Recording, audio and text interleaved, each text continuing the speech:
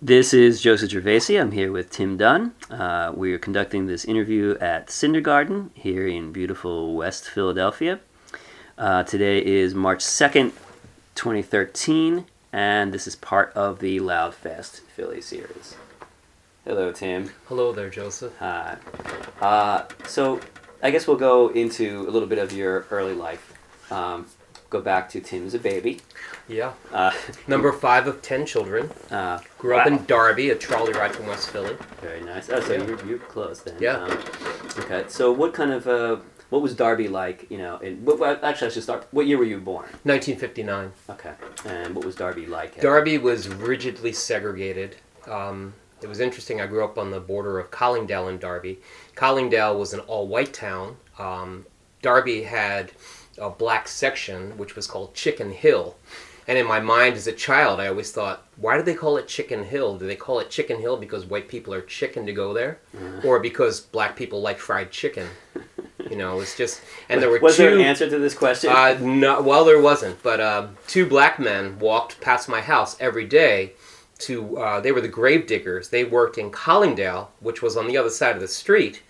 Yet there was an all-black cemetery in a town where no living black people were allowed to live. Yeah, so it was a very interesting phenomenon. And every Memorial Day there'd be an amazing parade of all-black war veterans and the drum and drill team, which was also all-black. And the parade was all-black and the audience was all-white. And they walked through our neighborhood. It was very dramatic every Memorial Day. Wow. Never forget it. Fantastic. Grew up in the 60s. It was dramatic. You want to tell me a little bit about your growing up, where you went to school or what? Yeah, I went to Catholic school for 12 years. I have 3 brothers. I'm basically the only of one of my 4 brothers who graduated from the Catholic school. They all dropped out. It was awful for them. I was a good runner, and the only reason I made it through 4 years of Catholic school is because the cross-country team was like the city champs 1 year and county champs of Delaware County all 4 years, and that was what really got me through school, running. Right. Yeah. So prior to punk coming along in 76, 77, did you have an active interest in music? I basically really, when I was in high school, I loved Led Zeppelin. I kind of worshipped them, and I kind of liked, a little bit of Joni Mitchell and stuff. I kind of dabbled in folk stuff and Steely Dan, but Led Zeppelin was where it was at with me. Very heavy music was what I worshipped. Mm-hmm. And I moved away. I lived in Denver for a couple of years, and I went to University of Denver in Colorado just for 1 year.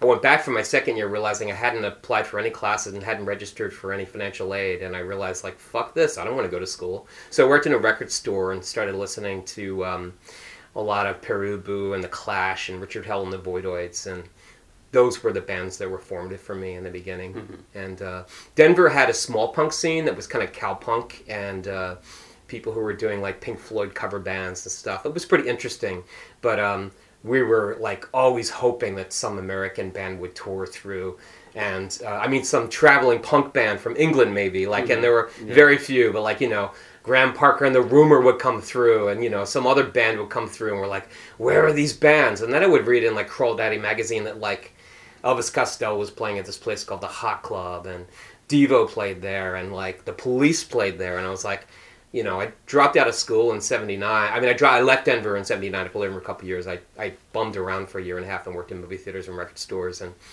as soon as I got off the plane, I said to my folks, where's the Hot Club? And they're like, the what? I said, the Hot Club. And I picked up the Daily News. I was like, oh, here it is. It's at 21st and South. Oh, my God, Richard Hell and the Voidoids are playing tonight. I was so excited. Welcome back to Philadelphia. It was the day I got back, and they're like, you're not going to 21st and South. I said, oh, yes, I am.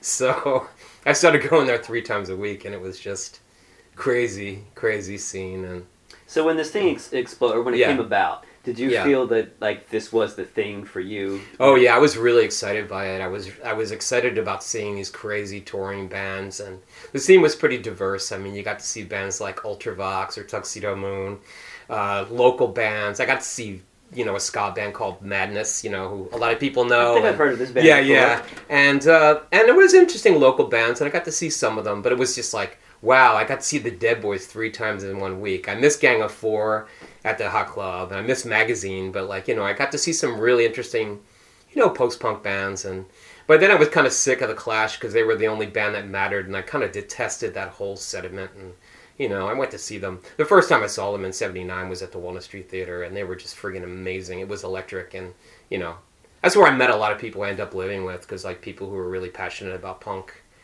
Some of them were Penn students, and I kind of drifted to West Philly because there were punks who went to Penn, and I would meet them at Penn's bookstore. That's where I worked, and we ended up living in houses and starting our own scene, really. So this is late 70s? This is 1980 by that time. 80, 81. All right, so you feel that at this point there's kind of a scene coalescing. It was starting, yeah. There was definitely something starting, yeah.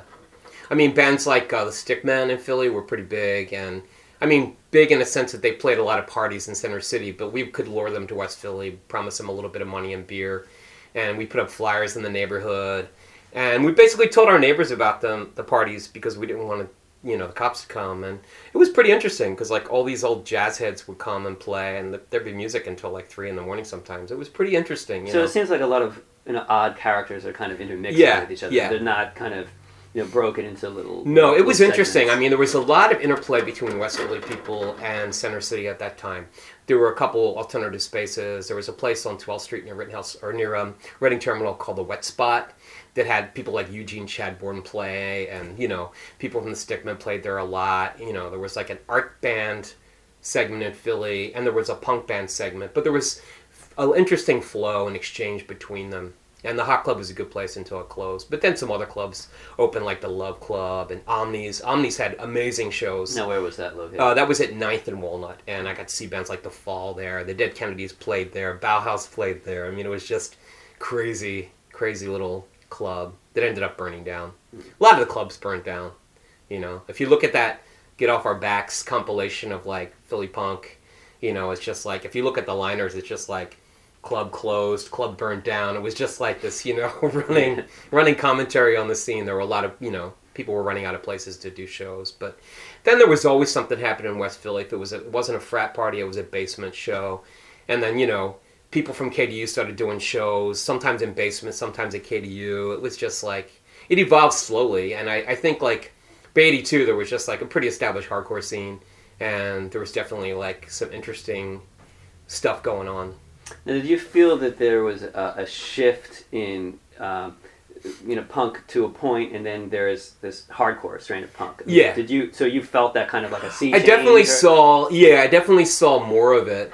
And like around 84, 85, like I met Chuck, and Chuck basically like, punk's got such a bad name, we need to do something positive. So he came up with the whole idea for Rock Against Hunger. Yeah, you should explain that. Yeah, Rock Against Hunger was this idea that like, wow, punks should be seen in a more positive light. Like we can actually like help people. We can collect food for hungry and homeless people. And, around that time there was like Live Aid and all this stuff, big concerts for folks in Ethiopia and stuff. And Chuck came up with this idea, and he basically found this space on 40th Street and asked me if I wanted to help him set it up, and it was amazing. We just worked. Stakes. Yeah, we worked really well together. We just kind of pushed the table. There was a bunch of tables. It was almost like everything we needed to clean up the place was there. It was just all these old tables. Like, let's put them all together and put plywood on top. It's just kind of like a no-brainer. Mm-hmm. And like the stage was pretty much set, and we had a whole lot of shitload of trash. But it was an interesting concept because it's basically like $5 to get in, or like $4 and a bag of beans, or something non-perishable. And it was interesting because I still remember the very first show, because like we got so much food, and I was like, what are we gonna do with this stuff? He says, we'll just get a cab and we'll bring it. There's a shelter at like 20th and Spring Garden, and I still remember the shelter. It was called the Center for Dignity and Fairness for the Homeless, and he hired a cab to go and bring the food down there.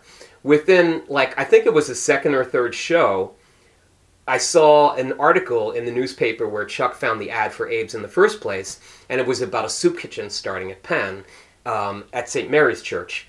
And the article was about how a homeless person was found frozen to death on Penn's campus, and the church people got together from the different parishes and churches, congregations got together and said, hey, we're going to do something about this. We're definitely going to have hospitality meals. So they started at St. Mary's, and I was like, we should just bring the food down there now. I can borrow one of those canvas carts, and all we got to do is bring it like 3 blocks down the street. Mm-hmm. And it worked great. And we went there on a Thursday night, which was the night of the meal, and they made such a fuss over us, the two of us. They took our picture with all this food that we collected. So, like, we were the front page story the next week. It was pretty amusing. And then I started kind of going there and helping out and just, sweeping the floor or bringing them more food or hanging out with these homeless folks and talking to them. And we're like, we should do more for this. We should definitely, we should do fundraisers for this. And Chuck wanted to bring in bigger bands, so he also he arranged for a couple shows at Penn, and eventually we got CEC to do shows, and we did a fundraiser for Oxfam, and it's great because that's a whole huge that's a big step from just doing a little fundraiser for the local soup kitchen, and it was pretty great, and yeah, and the soup kitchen was cool. A lot of the people who went to the shows were either squatters or very poor.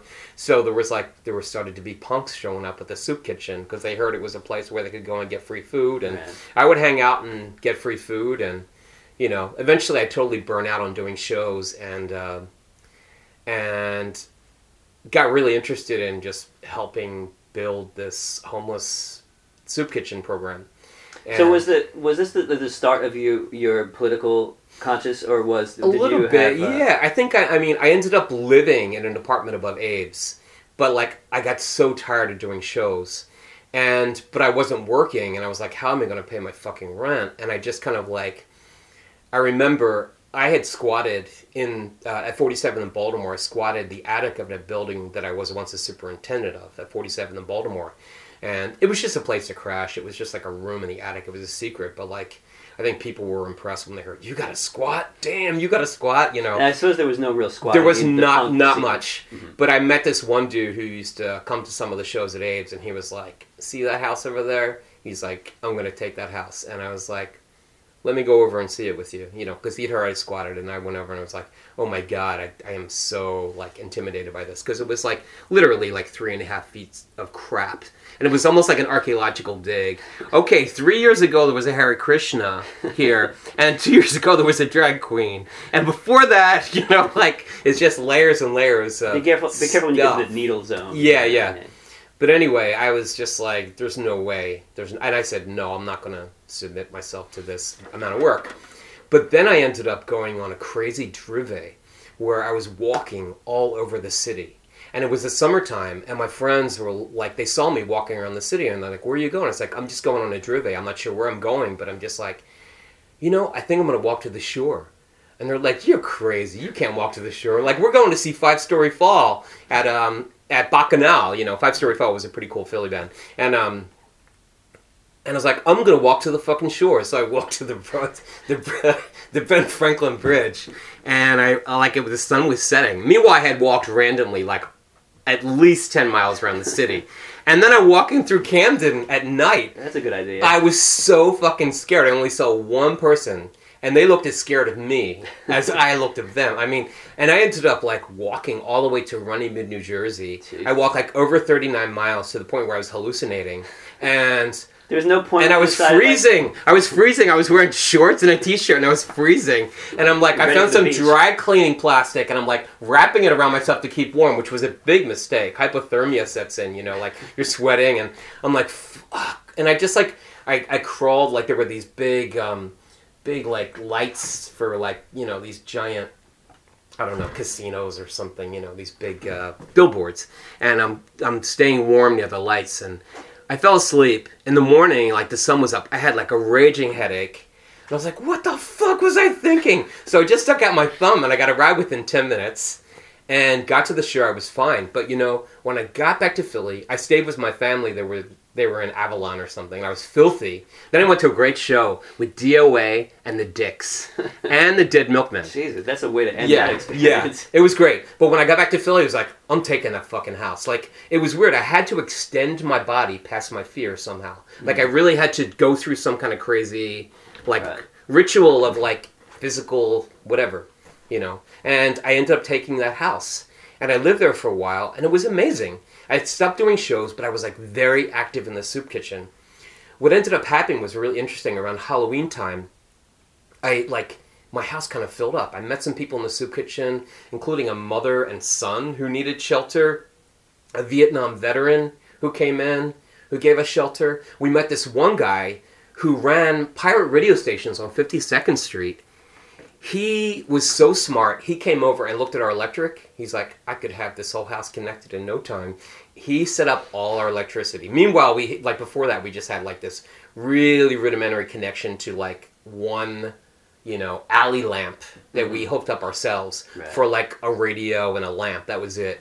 But now we had like full electric for the whole house. And around that time, I was working a lot in the soup kitchen. The soup kitchen extended to like 2 other churches, so it was 3 nights a week, and we're about to get the 4th night, which was amazing.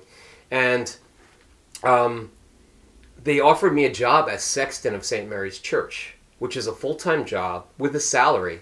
What does the sexton do? It sounds like, I looked it up in the dictionary when I first found it, and it said gravedigger bell ringer. Oh, and neither of these roles were in my job description. It's unfortunate. It's like a sanctified janitor, essentially. Okay. I was a person who cleaned up the place, and had to work, all over the place, cleaning the church, the parish hall, the nursery school, everywhere I had to clean. Well, anyway, around that time in my life, I was really living a monk-like life. I was exploring this concept of what I call self-reduction, which is money is not essential in life. Food and shelter are essential. You need to eat, you need a place to live. So I was exploring a lifestyle that I could work in the soup kitchens and feed myself and work on feeding others. I have an abandoned house that I took over, I'm fixing up, people would give me money to fix up windows and this and that, I basically believed the dominance of money in life is a problem for a lot of people. It was a big problem for me at the time. But anyway, I was offered this full-time job. As I'm about to go into my job interview with the vestry of the church, which is 12 people and the pastor, a homeless Vietnam veteran walked up to me. He was a squatter who lost all of his possessions near Drexel when they bulldozed the house he lived in with all his writings, all his possessions inside the house. Mm-hmm. Very sad character. And he said to me as I went in for my job interview, if you get this job, are you going to pay government taxes? I said, no, I'm not going to pay government taxes. So I went into this little interview with a little bug up my butt. And they asked me about myself, and I said, I'm a squatter. I work in the soup kitchens. I'm really interested in working for food and shelter. Money doesn't matter to me very much, blah, blah, blah. But then I made the announcement, if I get this job, I want you to know I'm not going to pay government taxes. And then this person spoke up and said, that's illegal. You have to pay government taxes. It's the law. But then the number 2 person, who was a professor at Penn, the rector's warden, he said, well, I could think of a way around this. What we can do is, on paper, we can pay Tim the maximum allowed non-taxable salary, which at that time was minimum wage for 19 hours a week. And I still remember my salary. It was $56.83 a week, every week. Oof. Well, 2 weeks after I got this job, and I agree, and they said the rest of the money will go into the Hospitality Coalition. Which is the meal program. Okay. And I was like, I think that's a wonderful idea. I could definitely survive on $56.83 a week. I'm not paying rent. 2 weeks later, my house was burned to the ground by skinheads. And did they burn your house intentionally? Well, I think they were jealous who were squatting, but in reality, I know that someone in the house owed them $10 for a bag of weed. But that was surely... Yeah. That was surely... But ultimately, I honestly believe that all the people in the house, their karma collectively, allowed something like this to happen. And I'm actually glad it happened in a sense. I mean, it was dangerous and scary. Luckily, no one was hurt or died. But for me, it was the kick in the ass I needed. Because before that, I was Tim who was nice to the homeless person, who would come in. Mm-hmm. But then I was Tim who was actually homeless who had to live where he worked and had to bathe in the kitchen sink and pour hot water over his head when he wanted to rinse off, Mm-hmm. And it was an illuminating time for me because, I would meet people who would be shunned from the soup kitchen because they smelt really bad or because they were extremely psychotic. But they knew that they had to have shoes or a cup of coffee or they would die, and mm-hmm. So they would be the people who'd be ringing the bell late at night sometimes and saying, can you help me? And how could I say no, Mm-hmm. How could I say no? It was an interesting time for me. I lived there for like a year and a half. And eventually, I met some people who worked for different agencies in Philly. One was the Bethesda Project. And I think I started working for them in like 87, 88. They were homeless. Yeah, they still exist. Bethesda Project still exists, and Project Home started in 89, and I was one of the founding members of Project Home. I worked for them for 20 years. Mm-hmm. Yeah, so it was a powerful time. You know, it was, and there were shows at St. Mary's. It was crazy, you know, because I mean, were those shows happening because of your involvement? A little bit. I was through with the shows then, but I think, you know, there was already this active folk music scene there called the Cherry Tree, and those people hated me and my friends. We called them the folk Nazis because they would just, you know, they would just shun us and like, Tim's living in the church, you know, like, and I would have friends over all the time. It was just so annoying. I mean, I think most of my friends who lived in the house lived there for free for like at least a month or two, you know, and then like it got crazy because like that winter we built shanties on Penn's campus and lived outside for 6 weeks. What year is this? Okay. This is a winter of 86. Okay. Yeah. We built shanties on Penn's campus and actually lived outside must have loved for that. 6 weeks. It was crazy. I was on television. I mean, we borrowed a television to plug it in. And I was like, I'm going to call my folks. I'm going to be on Action News tonight. And I didn't get through. Very happy to see you. I was so glad I didn't reach them because I saw myself on TV and I was like, oh my God, I look like a homeless person. I really, like, I was out there. I was out there living for 6 weeks in this field. And other homeless people built shanties too. We had like 5 or 6 shanties out there, and it was amazing. I mean, we didn't get much from Penn, you know. They gave us a school bus, and we had a free lunch program for like a year and a half at 40th and Sansom, you know. But once the parking permit expired, the bus got towed away. I lived on that bus for a while too. So through this, so it's your parents, you know, working class, Irish Catholic, right? Yeah. What do they think their son is up to? I mean, surely this is completely I think they're confused. You know, I mean, they were definitely confused about concerned, a lot of things. I mean, they were definitely, you know, when I would come home, sometimes I would sneak into their house and raid stuff, and my mother started nailing the basement window shut so I couldn't sneak in. It was only a trolley ride away. Sometimes I'd like put a bingo token in the trolley, praying that you know, they wouldn't kick me off, and, you know, I'd walk sometimes. Mm-hmm. But it was nice, you know, having their support. They eventually moved to Lansdowne and, you know, climbing up to middle class. They were desperately afraid of Darby once it started getting integrated a little bit. And, yeah, both my parents are gone, and, you know, my siblings are spread all over Pennsylvania. So Philadelphia, say early mid 80s, was there a drug problem in the sort of punk or activist community? Was there a lot of there was definitely, for some people, that were smack dabbling and stuff. I mean, I definitely, you know, spent a lot of time in the 80s smoking pot and tripping. I mean, it was just, you know, a rite of passage for me. Did you feel that the tripping benefited you in? You know, when I first tripped, I thought, I will never be the same after this. And, you know, I'm the same. It was. So you don't think it had that dramatic? I think it was. I think it was definitely powerful.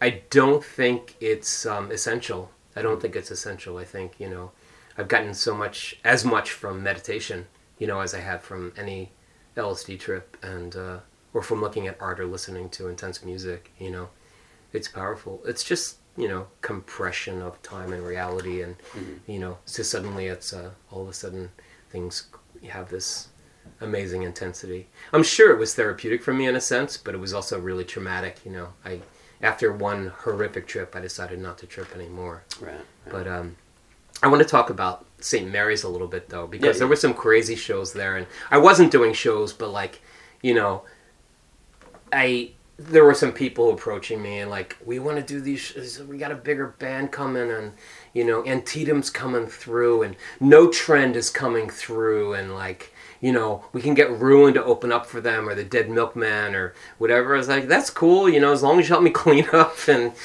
it went okay, but I remember one of the shows, like, it wasn't on a Friday night, it was on a Saturday night, and it was disaster, because... What was the problem? Problem was, like, beers everywhere, beer smell everywhere, graffiti, like, spray paint red on the parish hall, and it was just like... Oh no, and like Sunday is church day, it was just a nightmare. How am I going to get this fucking beer smell out of here? and how am I gonna like get rid of this spray paint on the wall? Was just that like, doable? Did you manage? I did. I mean, it was definitely a problem. It was definitely a air problem. freshener. Yeah, it was definitely a problem. And then we had like a big show at the Christian Association because they had like a fancy stage there, and at 36th and Locust on Locust Walk. That building doesn't. I mean, it's existing, but it's not what it is now. It's not the Christian Association.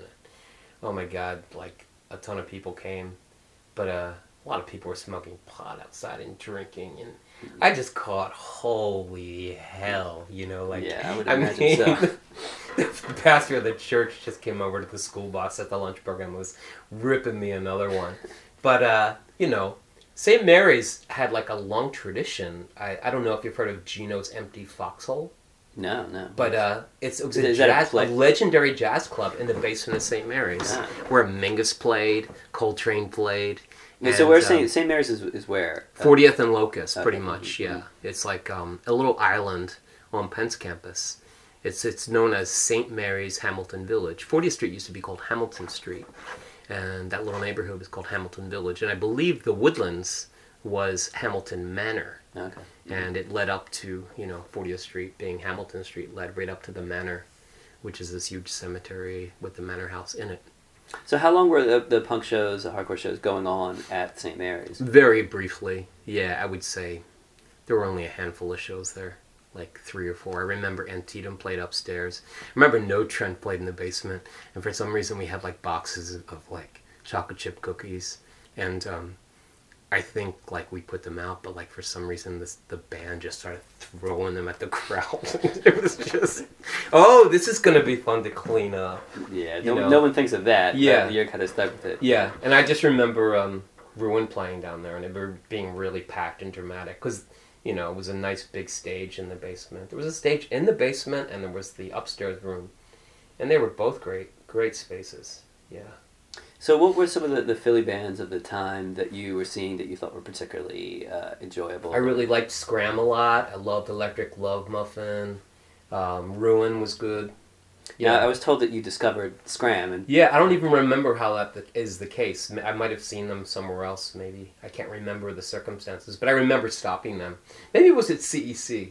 And I think I actually saw them at a gig, and I just stopped them and said, you guys were really good. Around what year is this? Oh, this is probably 85. Okay. Yeah. Yeah, I think it was at CEC, and I just stopped them, and it might have been another show. We did shows at CEC, too. You see, it's CEC? CEC, it was the Community Education Center at 35th and Lancaster. Okay. Space still exists. It's really kind of like a Painted Bride West now, Okay. In fact, we did shows there, but there were other folks doing shows, too, but there was a controversial stage dive that a kid got a broken neck, and then there was some kind of suit and a lot of problems, and so I think that cooled off the shows for a while.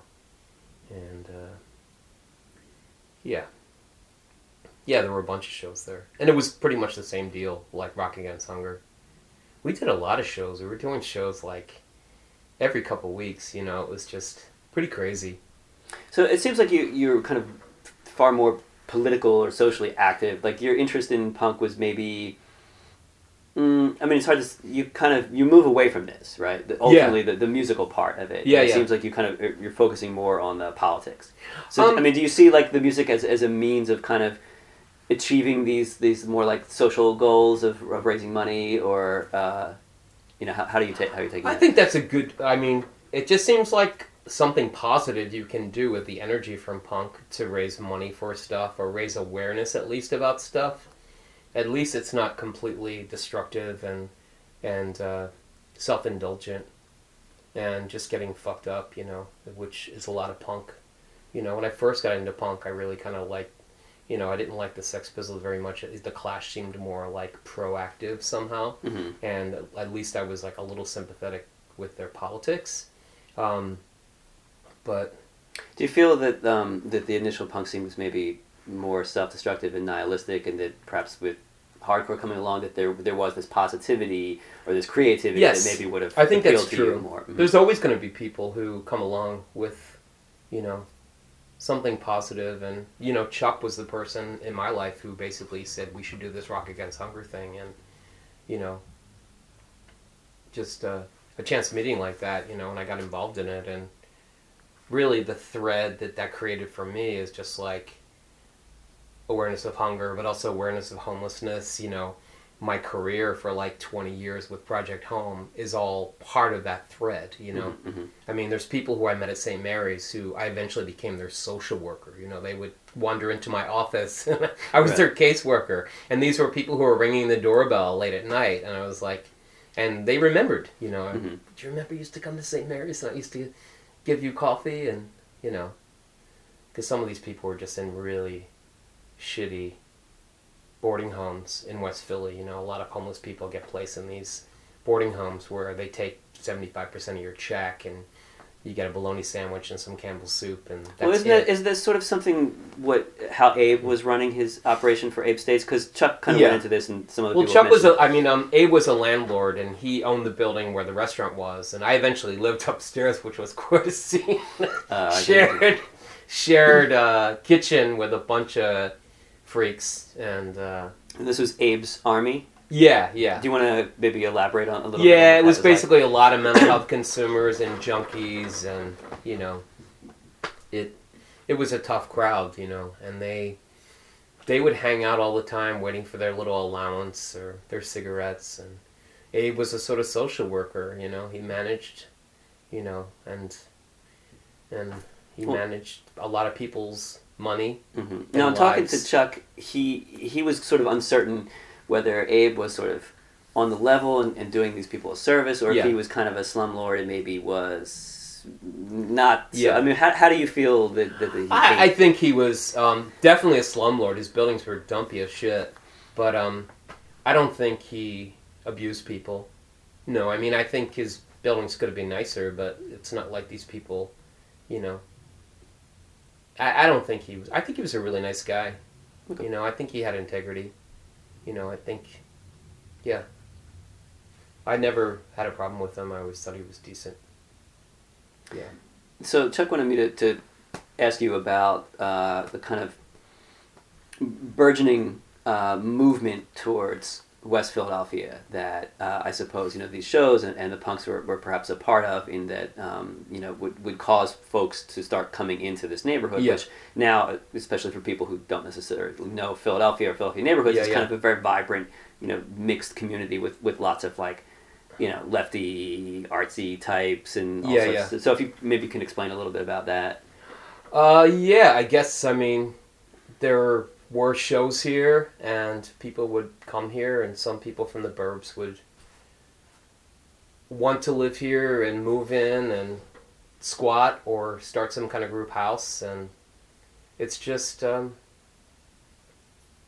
mean, I think West Philly is peaked for like that kind of scene. I mean, there's definitely, there's shows here, and there's still stuff happening, but I don't think it's nearly what it used to be. I think it's a shadow of its. Do you think that this is because the UPenn, the university, is kind of eating a lot of the property? I mean, it's definitely, gentrification has really, you know, there's no squats anymore, for one thing. I mean, I know of one squat around the corner from here, and it's pretty much a femme queer squat, and, you know, they're into music, but it's all like, you know, DJ music, and, you know, it's not really, there's no scene like there used to be. But that could change. I mean, you never know. So you're part of the A-Space? No, I'm not. Oh, you're not? Okay. I'm not a member of A-Space, but I am there working more than anyone. I'm autonomous of both of the collectives that operate from there. Oh, there's two. I don't really know. Well, the Books of Arts Collective, which I used to be a member of, and the A-Space Collective, which I used to be a member of. So those two collectives use the space. Yes. So what is your relationship with them, and why is it not more... I just don't want to go to meetings. I think the A-Space Collective is kind of like...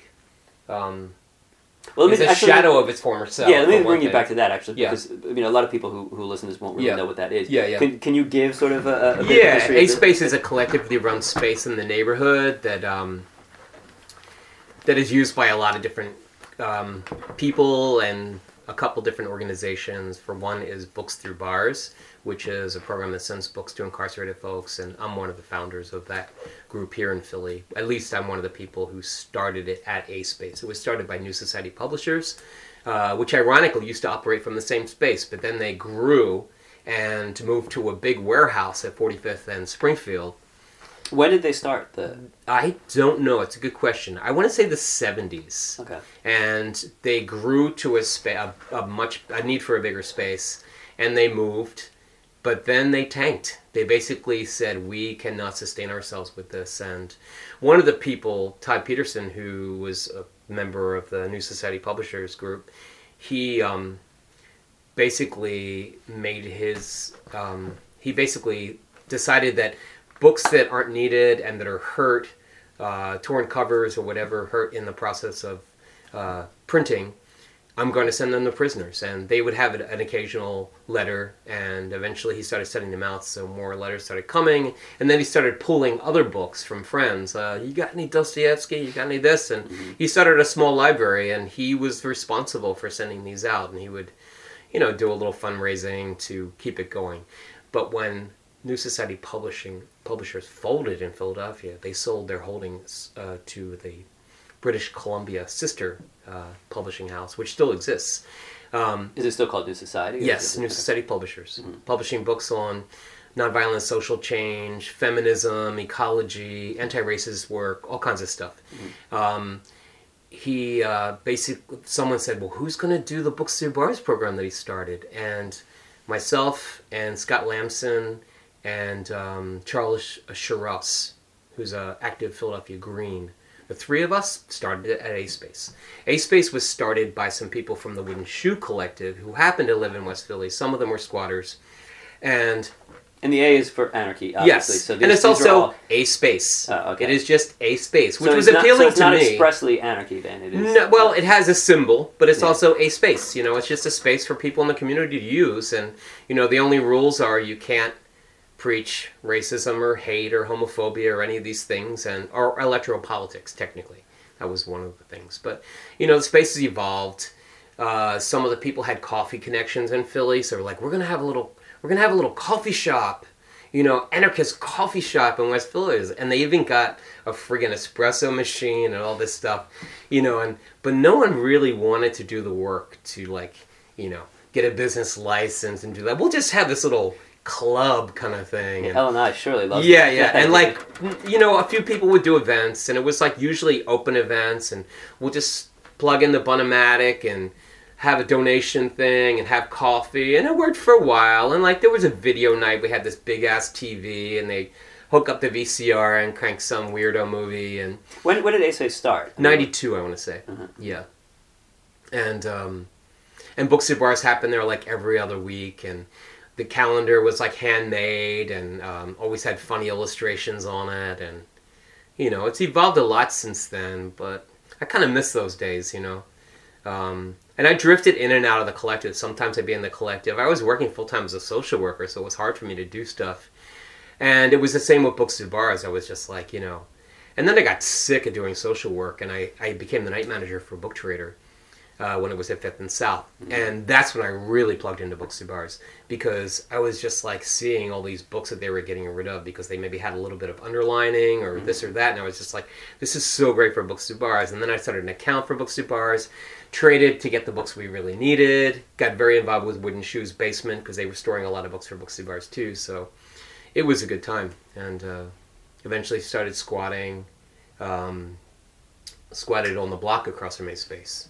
That was before A-Space started, though. That was 1990. I squatted. Have you consistently squatted, or have you? No. I've drifted here and there, between squatting and renting, and right now I'm just working 12 hours a week for money, but my rent is super cheap. It's my rent's $209 a month.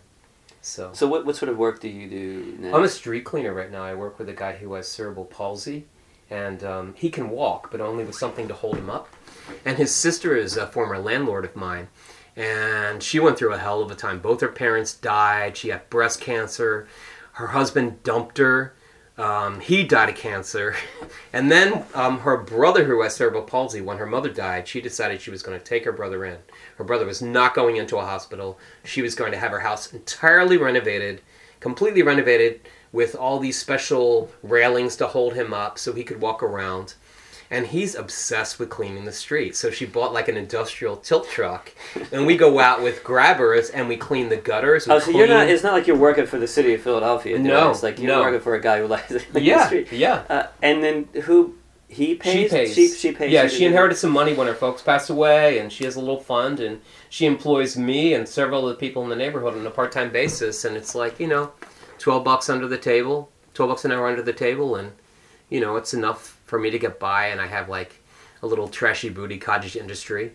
And so you could explain what that. Yeah, it's treasures from the trash. I do a lot of fundraising for Books to Bars, selling books that are not essential for the program on Amazon, and I've gotten really good at it the past couple of years. I really despise Amazon as a corporation, but we basically can raise thousands of dollars for the program, assessing rare books or textbooks or books that come in have discs that have value, and I basically started that for Books to Bars, and it's been pretty invaluable fundraising source. So the concession is that I get the novelty books that aren't useful for the program and aren't even trade worthy actually, but hardcover books or antique books, things like that, that I can sell for $1 on the sidewalk. And I also sell DVDs and VHS tapes and junk, and and I have a little storage space next to A Space. So of all the people that I've talked to, you seem to live the life that's clearly the most outside of society. Probably more than anybody that I know. Oh, I'm so happy to hear that. Yeah, I mean, by far. I'm an economic exile, essentially. Yeah, but a willful, So, yeah, exactly. So to me, it's very alien. So in living this far out of society by choice and through your entire adult life, do you feel a fear, of do you always feel like you're on the precipice of falling, or is it because you've always kind of lived on kind of like a lower level that you don't have to fear that you're going to lose everything? I could lose everything at any time, Walking down the street, I could lose my life. I just rather, I'd rather work meaningful. I'd rather do meaningful things with my life and try to figure out the balance of self-actualization as well as, community. Community is really important to me. My physical community is really important to me. My neighborhood is very important to me. So it's a blessing to be able to contribute in such a direct way. Excuse me for a second. Hey, Hugh, can I call you back? I'm going to call you back. Yeah. Bye-bye. There's a reading at A Space tonight. So. Okay. How do you have a cell phone? How do you pay for that? Yeah. I'm on a family plan. Oh, okay. Yeah. And family is the entire world, man. Someone adopted me. Oh, that's good. Yeah. And it's a bartering relationship, actually. I have 4 hours of house cleaning I have to do for this person. It's very loose. Yeah. It's easy going. Yeah. Fewer bills, Yeah, this seems to be kind of, to me, like the most extreme sort of thread of punk. There's an ethos, a DIY ethos, and there's a desire to be removed from society that tends to come part and parcel with, at least people say that. They don't necessarily live that. So it's sort of very interesting and very impressive to me that you take this part of punk, even though you don't necessarily really have any great interest in punk in 2013, but you kind of really live that lifestyle. Yeah. Yeah. So which is... I just kind of get fed up for working with nonprofits, and I just noticed that my options became fewer and fewer. I didn't want to be an administrator anymore. I noticed that the program I worked in, they were downsizing within the program without any input from the staff. It was really frustrating. Administrative assistant, fired, not replaced. Weekend supervisor, fired, not replaced. And I was like, and then they went for a third full-time position. I was like, this is a pattern. I said, this is so unfair. It's not in keeping with the mission statement of this organization. I love Project Home. It actually stayed with them for like another couple of years, even after writing this really strong letter that I felt like it was on fire when I gave it to them. Because I couldn't believe that administrators were making these decisions, bean counting, and just cutting staff away from jobs, and I don't know. democracy in the workplace is really important to me, and I don't know. Even the best things are completely distorted and ruined by capitalism, And I don't know where I'm going, but I'm interested in, collective living as much as possible and economic alternatives as much as possible. Local currencies are very appealing to me, that sort of thing, and yeah. You seem to be a rather cheerful guy, so you think you've kind of retained your sense of happiness through all of this? Actually, it's good to hear that. I'm actually pretty depressed a lot of the time, but I do a lot of meditating, and that helps. I do Vipassana meditation, which is simply sitting for like an hour at a time and dealing with what's going on in your body and mind. And it's a Buddhist-style practice, but it's non-sectarian, and it was offered to me for free, and it's offered in prisons around the world. It's offered in centers around the world, and it's always free, but it's physically and mentally very challenging. So, yeah. Very good. Well, it's been absolutely fantastic talking to you. Thank you very much. Yeah, thank you. Let me.